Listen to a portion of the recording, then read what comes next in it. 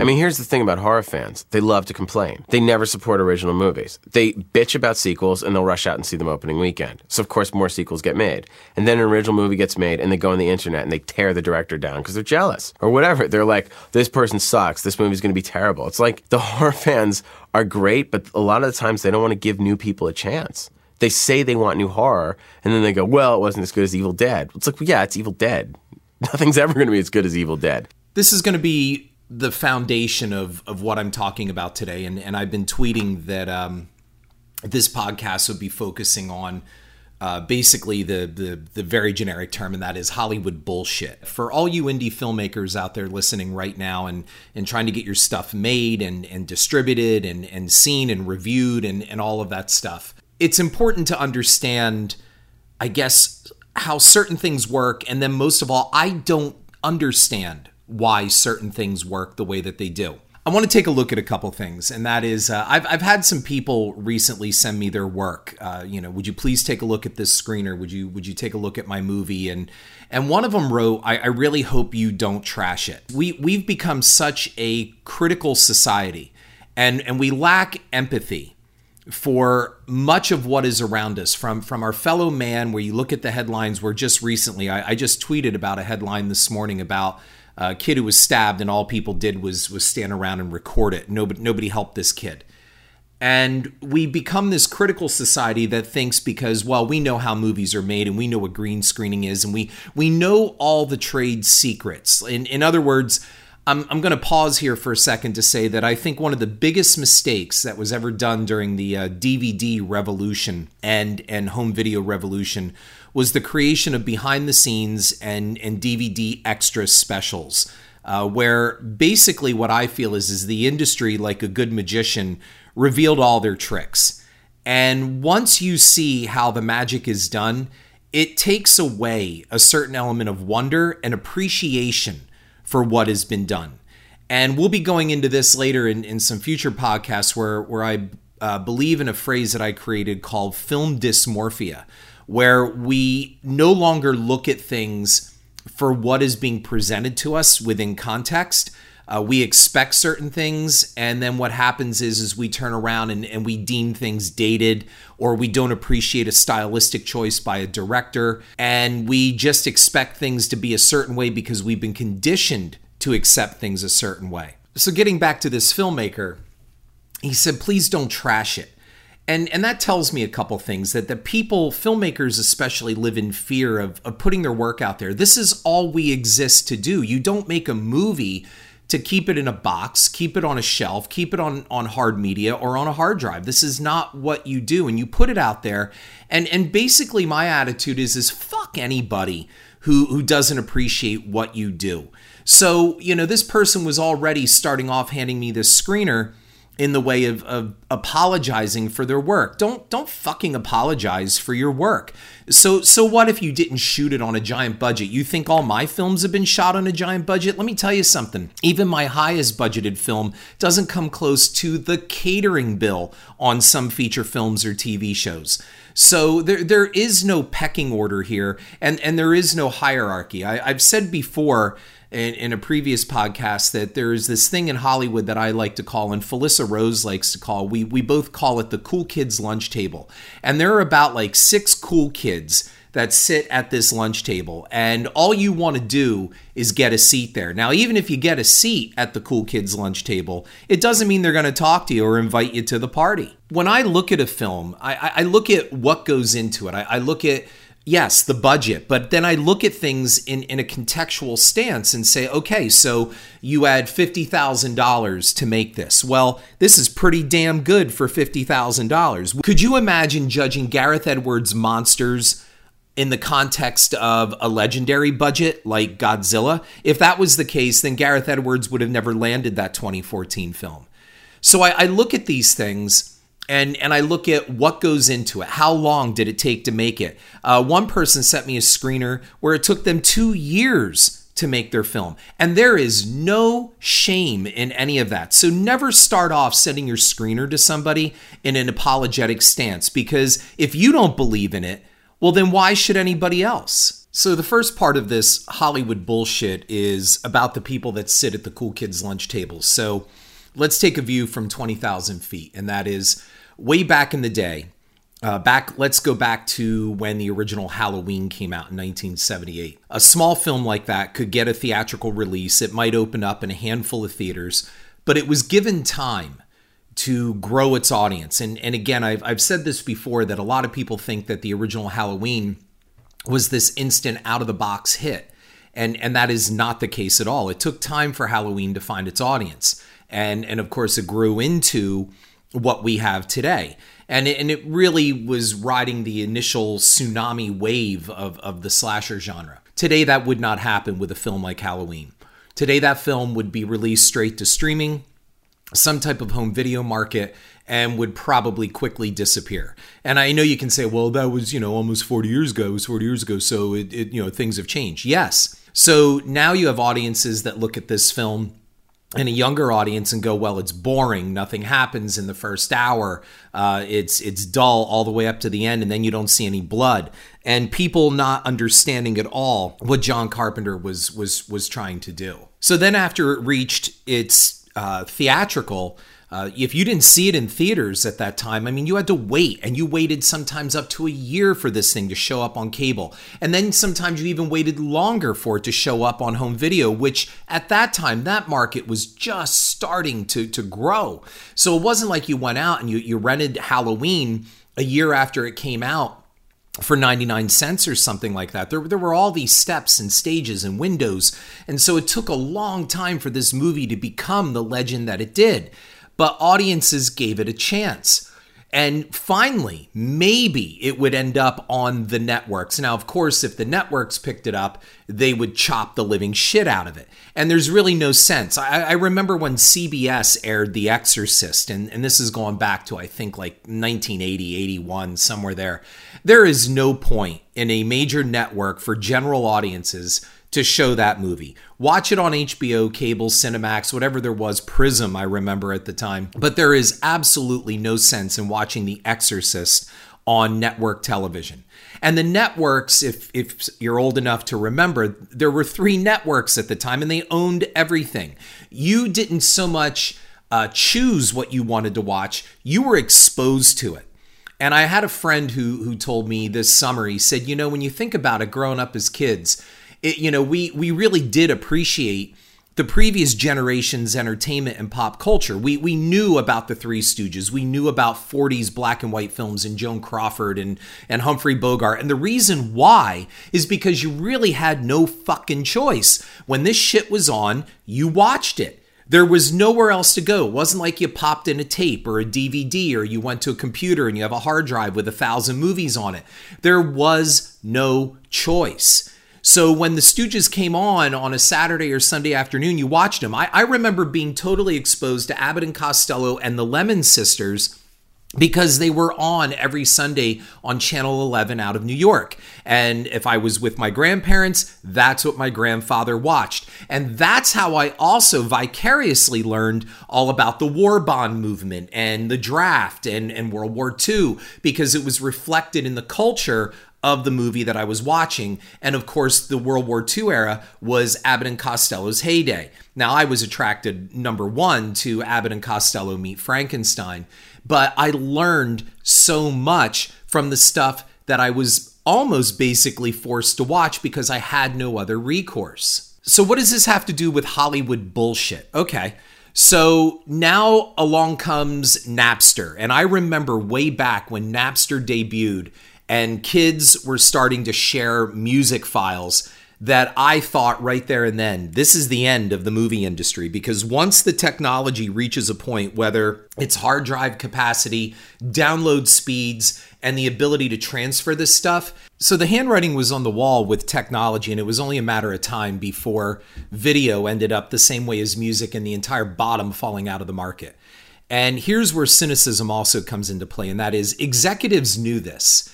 And their attitude was, I'll leave that for somebody else to do because the getting was good. I mean, there was a time, man, when you made an independent film for, let's say, $500,000, you could take it to these markets and you would end up getting twice your budget back on DVD sales because everybody knew that the DVD market was so lucrative and money was just flowing. It was kind of like, the gold rush at that time. But then as everything else, it dried all up and file transferring and torrenting and all that stuff came in, and that was it. The bottom was out of the tub.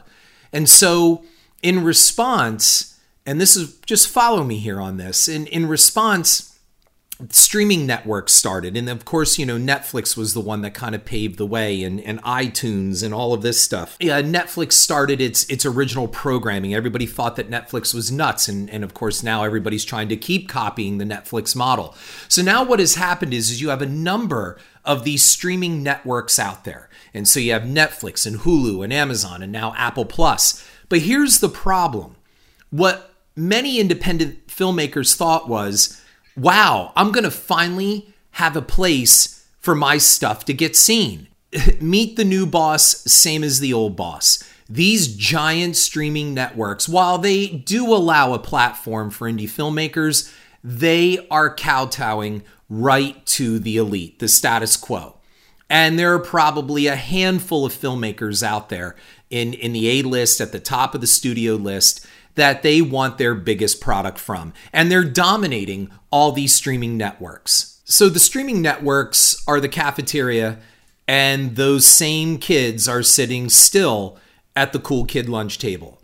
So if you're trying to get a series off the ground, a streaming series, or you're trying to get your indie film out there on Netflix or any of these things, it's now hard because the playing field has been totally crowded by, again, the same giants that are forcing indie films off the theatrical screens.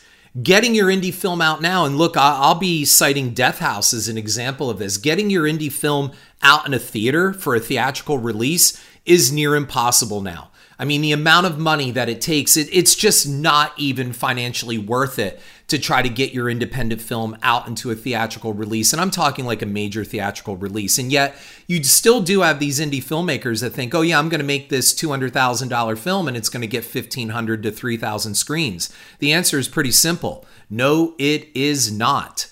How do you compete against this? And the answer is pretty simple, and it's pretty cynical. You don't. I swear that there is some type of conscious movement to actually squeeze out the independent film industry, because it just doesn't make the money that giant franchises and tentpoles do. And that's basically what's taking over the theatrical screens. A theater would rather play 14 showings of It Chapter 2 in 2 or 3 houses than take the chance on a smaller film where the odds are pretty much that it's not going to make any money. Even if It Chapter 2 technically loses money on all those screens, they still feel it's a better bet than giving up a screen for multiple viewings of an independent film with no publicity or advertising. The next part of the Hollywood bullshit doesn't really focus on Hollywood so much as it does the people who suck up to Hollywood and think they know about Hollywood. And those are the people who leave comments. They think they're critics, they think they're reviewers.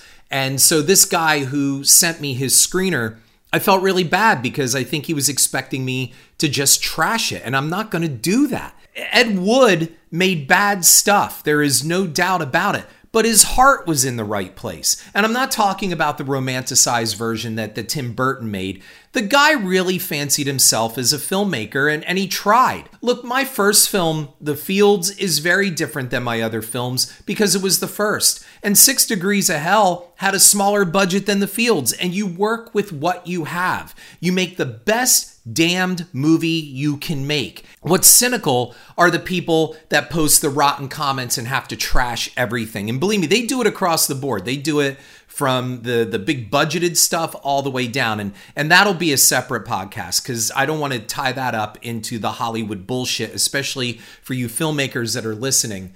I want you to understand that even at the level I am at, and I am not at the Spielberg level, obviously. If I was, I wouldn't be sitting in my office making a podcast right now. So going back to the Hollywood bullshit, one of the hardest things as a filmmaker, as an independent filmmaker, is finding money. And it's an endless dance. And as I've said before, if you run in, I I did an episode on this. If you run into people that like to talk about all the money that they have, they either A, don't really have it, or B, they do have it and they're not giving it to you. Real financiers don't talk about their wealth. They listen. They ask good questions. And if you answer the questions correctly, they just might ring the bell. Or otherwise, they'll tell you to have a nice day and thank you for your time. Finding money is one of the worst hustles about this industry. But here's the part that I don't understand. What happens when you're approached by a filmmaker that, at least in your eyes, you believe has made an incredible amount of money, and they've done some really, really highly popular work that pretty much everybody in the country knows their film title? I'm not going to go into details here and name names, but what I'm saying is I know the number one adage in Hollywood is never spend your own money. So before I go to this independent filmmaker who really is a mainstream filmmaker who approached me, I'm going to talk about real quick. Let's talk about Spielberg, for example. And I remember reading way back in the day that Spielberg was really upset when financing fell through on Lincoln. And he, shopped it around. And at first he thought maybe it would end up going over to HBO or some cable channel for production. And my question is this, and maybe I'm just naive or just stupid. And that is, what would it have taken to simply write the check himself? If this movie is such a passion project for him, why not just finance it? Because I will say this, no matter what you want to say about the Star Wars prequels and George Lucas financed the shit himself. At least he wrote the check, man. So if you didn't like his script, hey, that's okay because he paid himself. He wrote the checks for the production of those movies. Now, if I'm wrong, I'd be pleased if somebody told me that. But from everything I understand, Lucas financed those prequels and at least definitely The Phantom Menace. So say what you will. The guy wrote his own check. And you know what? He's entitled then to make the movie that he wants to make. It's his goddamn money. So what I don't understand is when you see wealthy celebrities, for example, on crowdfunding platforms, shaking down their fans, asking for money. And for example, I mean, you can go, the easy targets are Zach Braff and James Franco. And, James Franco trying to raise money for an indie project. And I get it. There's a cachet to all of this. And it's a little bit of self-promotion in there. And aren't they hip and aren't they cool? And they're doing something counter to the industry. I get all of that. But in the end, what Franco made off of Your Highness, he could have financed his movie with. So when these celebrities have a personal wealth, and I don't always know their net worth, I think it takes a lot of balls to go out and shake other people down for that money. Now, I know Lincoln did not have a cheap price tag, but Spielberg's wealth, he could have made that movie with his own money if it was that important to him. If I'm wrong, then I'm wrong. I want to go back to this one filmmaker that approached me. We would really hope you could find financing or gap financing for this project that I have. And I'm like, well, I'm also finding money for my own projects. And while I do have 2 projects right now that look like they're heading into some type of studio production, which I'm very excited about and will announce when things are far more real on that. I kind of told this person, look, I've got my own problems here. I'm finding financing for my own stuff. But my question is, you made so much money off your one film, but between that and subsequent television deals and spin-offs and sequels, you've got the money. And the amount of money was under $100,000 on the one project. And the other project, it was a little over $1 million. But my question in the back of my mind, which really translates to a red flag, is, why don't you just fucking pay for it? If this is so important to you, why are you waiting around a year and a half to go out and shake the money tree when you can just dip into your bank account and get it? And if you lose it, well, I guess then you learned your lesson. Why are you shaking down other filmmakers, I guess is really the question. And that kind of takes me back to the Cool Kids lunch table where it's like, oh yeah, you can sit here with us, but you got to pay a due. Yeah, but all you kids come from the wealthy suburbs and your parents pay for everything. Why do I got to pay you for the privilege to sit at your table? Never spend your own money. Always spend other people's money. I guess it's just a fundamental principle. I I don't know. I guess I sound pretty naive about it. But for all of us that are out there, whether we're on crowdfunding, we're borrowing, and stealing, we're sitting in those meetings where, I mean, you can go into negotiations on trying to secure money that can last months, if not a year. The negotiations on the fields for the money went over a year and took place against the backdrop of the big financial crash in 2008. So all that work could have easily just gone down the drain. Now we got the movie made. All of you that are listening, have you ever had this problem where people have come to you asking you for money when you're trying to raise your own and you think, yeah, but dude, you have better access. Why are you shilling for money when you could easily just write the check or get it from somewhere else? Always spend somebody else's money, never your own. I guess that's the number one rule. But when you're on the indie end of things, you expect to be treated like you would treat other people. Look, I've been with some situations where I've seen where producers do what I call a Ponzi scheme, and I won't get involved in it. And that is, they will go out and they will say a budget is $1 million. Let's just use $1 million. And here's more Hollywood bullshit. And so they say the budget is $1 million, and they raise up that $1 million. Now, let's just say you're a director or a writer for hire and you're just a subcontractor. You come on, you direct the movie, you write the movie, you get paid. You get your salary. You're not going to get any back end or anything like that. So you come in and you do your job. But what happens is I've seen producers, what they do is they tell their investors, we need $1 million. Then they pocket like $300,000 or $400,000 of that money and line their own pockets with it and claim fees and all that stuff, and then turn around and tell directors or other producers involved with the film, make the movie for $600,000. I will not do that. And yet it seems to be like if you really want to get things moving, that's the way to do it. Those are pyramid schemes. They're Ponzi schemes, in my opinion. And most of all, that kind of shit catches up to you. You can only fuck people so long before they start to wake up and realize. And then you've got a really shitty reputation. So I'm advising any of you out there, if somebody gives you $500,000 for a movie, put all of that on the screen. Pay yourself properly. If you're a producer, pay yourself properly and make sure that's all transparent and it's on the books and you can show that you spent that proper money or took that money for yourself. But don't go taking 20 to 30% of the budget and pocketing it for yourself and rationalizing it that, well, I did all this work and blah, blah, blah, blah, blah. You know, look, a lot of other people do a lot of work too on a film. Don't fall into that scheme. That's a big bullshit scam. So this leads me over to Death House in what I call, the road to Death House. I had that on my blog, and that is, look, cynicism and bullshit go hand in hand. And when I was approached to do Death House, that film had been around Hollywood for a number of years, and Gunnar Hansen had tried to get this film made several times. But the bottom line is, when I was pitched this whole Expendables of horror, which I'm going to tell you right now, as a director, I always thought was bullshit. I had, this whole pitch about, it's going to have all these horror stars in it. And the number one thing I said is I don't want to make a gimmick movie. I don't want to make something where it's like, oh, look, there's Tony Todd, there's Robert Englund, and they have a 5-second or 30-second cameo, and they kill someone or they die and they're out. That's a cheap ripoff, and it's screwing your fans. And Gunnar respected that as well, too. And so when we finally got the story together, the way that it is with the prison, it was interesting to see how this all worked and how we were going to do it.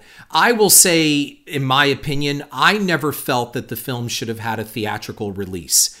I didn't think that it was theatrical material. I felt that it should go the way Gunnar wanted, and that is it should go directly to the fans of the convention circuit. That's what Gunnar wanted. He wanted to make a movie for his fans. And here's the thing about Death House. When you go to do something different and people have a preconceived idea of what it should be, that's a problem. And the number one thing that most people really hoped and thought that Death House would be is some kind of Freddy versus Jason mashup. I mean, right up until the movie release, people kept thinking, well, Tony Todd's going to be Candyman and Kane Hodder's going to be Jason Voorhees. No. And then an original movie gets made and they go on the internet and they tear the director down because they're jealous. We wanted to try something different. And it's funny, I was just picked up on Fandom the wiki page, the entertainment wiki page. And somebody left a comment on there, and it was total bullshit, this comment. And they've got it wrong. And I was able to find out basically who left the comment. And they're another professional in the industry. And they said something like, Death House is dull and blah, blah, blah, blah, blah. And the director claims that, it's up for audience interpretation to decide what they think about it. And that's just lazy filmmaking. All I can tell you is, fuck you, dude. It is not lazy filmmaking. If you knew what the hell went into making this movie, writing this movie, and getting it done, and most of all, yes, it was a conscious effort to actually have people sit there and think, well, maybe this happened or that happened. We do give a definitive ending, and I can explain it in 30 seconds. That's not the deal. The deal is to allow people to extrapolate a little bit, especially about the esoteric theological questions and philosophical positions that is posed at the end of the film, that are posed at the end of the film.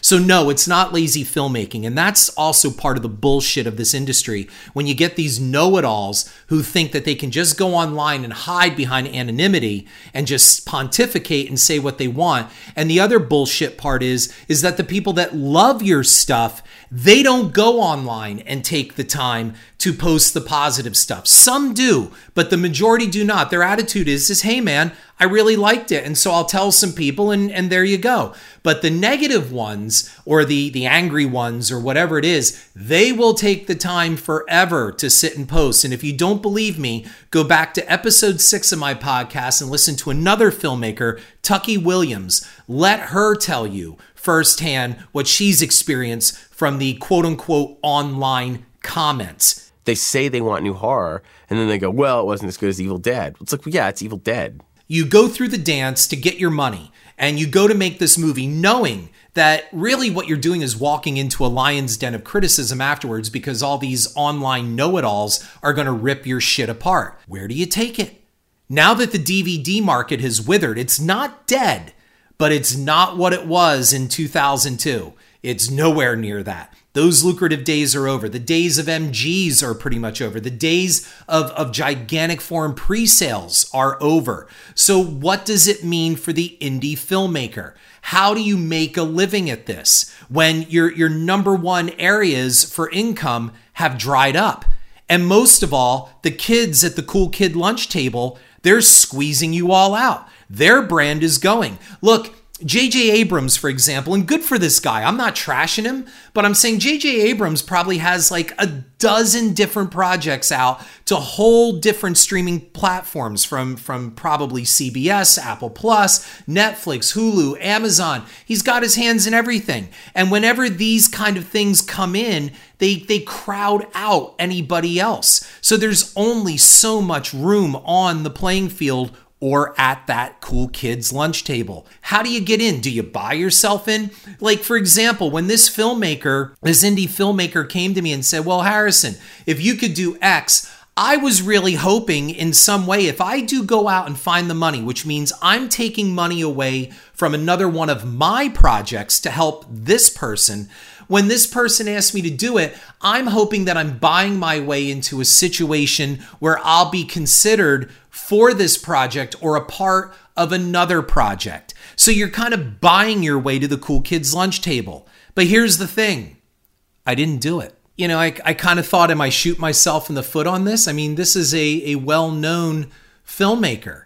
What do I do here? If I say no, this person may never come back. But then there's that other part of me in the back of my mind going, but you've got the money. Why do you need me? The answer is I have no answer. I don't know why people do this. And maybe I'm just looking at things wrong. When I don't understand why Jeff Bezos has to actually worry about getting a return on a possible small investment somewhere. And look, I don't know what these wealthy, mega wealthy people like him or Zuckerberg or Gates or any of them do behind the scenes. For all we know, they could be donating an incredible amount of money elsewhere and not worried about a return. So the bullshit of getting the money is one thing. The bullshit of getting the movie made is another. And then the bullshit of getting it out there, dealing with the assholes that love to just tear your stuff apart, but then on top of it, trying to see a return on that money. So if you're in that position, imagine how you feel when somebody who comes along who's wealthier than you asks you for money when you're trying to get your films to go into the black and trying to find more money to make other films. Again, I mean, I don't know. What do you think? I would love to hear some feedback on that if you're a filmmaker, especially, and if you've been in this kind of position. It's all about surviving in this industry and getting to the cool kids' lunch table. You go online and you tweet and you interact with people, and you hope that this type of interaction, like I use Twitter. I don't use Instagram and I don't really use Facebook or anything like that. I use Twitter for direct communication because it's very immediate and to me seems much more intimate to talk with people, even though it's 140 characters. And I get to talk more about than just self-promotion all the time in my movies. I talk about society. I talk about stupid headlines and vapid celebrities and stuff like that. And it seems to be working. I mean, you know, people know who I am, Harrison Smith as a brand. And obviously because fandom picked me up, they recognize my brand. You're out there trying to expand on that brand. You're trying to build more and to create more. And all of that is hard when all that you're trying to create and get out there, the pathways become smaller and smaller and smaller. If you're out there breaking the mold and trying to do something different and people go, yeah, but it's not like this. They say they want new horror and then they go, well, it wasn't as good as Evil Dead. It's like, well, yeah, it's Evil Dead. Nothing's ever going to be as good as Evil Dead. You're allowed to sit at the cool kids lunch table if you wear the members only jacket and pop your collar. And if you don't do that, well, then why aren't you doing that? Why aren't you fitting the mold? Why aren't you making the formula? Because you see, that's all that people want. They want their movies like fast food. We should be having cuisine. We should be sampling.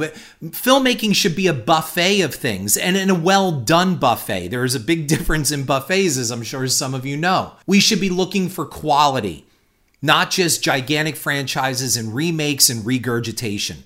That's also part of the Hollywood bullshit. If you're out there making your movie and it's taken you 2-3 years to make it and you still don't know what to do with it when it's done, or if you're afraid what people are going to say, I would love to hear from you. Let's get you on the show. Let's hear you talk about what you deal with. So that's my episode on Hollywood bullshit today. There will be more coming, especially when we get into Death House, how Death House was made, and most of all, how Death House was released theatrically. We'll be getting into that as well too. So I thank you for your time. I hope this Sunday gave you something to look forward to in the way of this podcast and you got something out of it. That's all the reason why I'm doing this. And even that's bullshit, right? I'm not making any money off this podcast. I'm doing it because in some ways it's therapy. And most of all, I'm out there in the trenches fighting the good fight too. So until the next episode, thanks for your time and have a kick-ass weekend. Head on over to iTunes and give me a like and review. And if you want to read my cinema blog, you'll find it at horrorfuel.com/author/Harrison.